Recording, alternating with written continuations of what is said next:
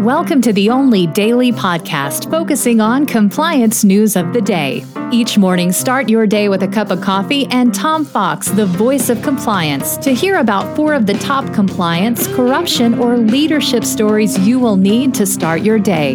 The Daily Compliance News is a production of the Compliance Podcast Network. First, a word from our sponsor.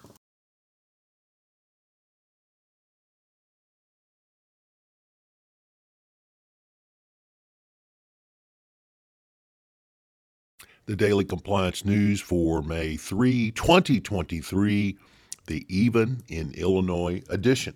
And we begin with that story from Law 360 that the ComEd defendants were all convicted of bribing the ex-Speaker of the House of the state of Illinois.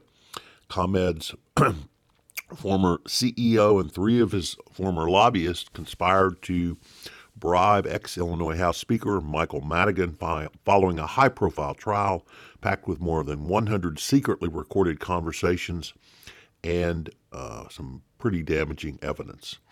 The jury was clear that the defendants were guilty of all counts they were charged. This is a huge victory for prosecutors in, frankly, one of the most corrupt states around, the state of Illinois. Next up, from the Wall Street Journal, the Secretary of State of Oregon has resigned after it was revealed she worked as a consultant for a cannabis company, earning $10,000 a month while her office was overseeing an audit of the state's marijuana regulator. The Secretary of State announced her resignation as the fallout and political pressure over this consulting job continued. She didn't seem to understand that there was a clear conflict of interest in this matter. Next up, the idiocy of Ron DeSantis continues as he signs a sweeping ESG piece of legislation in Florida. It bars state officials from investing public money to promote ESG goals and prohibits ESG bond sales. This is only going to cost the state of Florida citizens money. Much like their attack on Walt Disney, it's only going to cost the state money, and they won't be able to work with fund managers who do have ESG investments, and indeed that's all fund managers at this point. And our final story comes to us from the Washington Post, and it's somewhat unbelievable to say that Americans view crypto investing as unreliable. Well, guess what? They're right. It is unreliable. It's like going to a ritzy casino.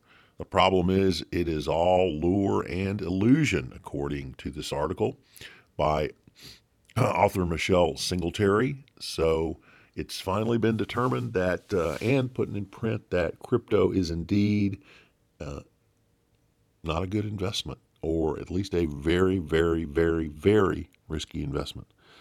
I'm at ECI Impact 2023 this week. If you are in attendance, please drop by the Compliance Podcast Network recording studio that's set up. If you are at ECI Impact 2023, I hope you'll drop by the Compliance Podcast Network recording booth and tell me some of your thoughts and impressions from ECI Impact 2023. The Daily Compliance News is a production of the Compliance Podcast Network and a proud member of C-Suite Radio. Thanks so much for listening. I hope you'll join me again tomorrow.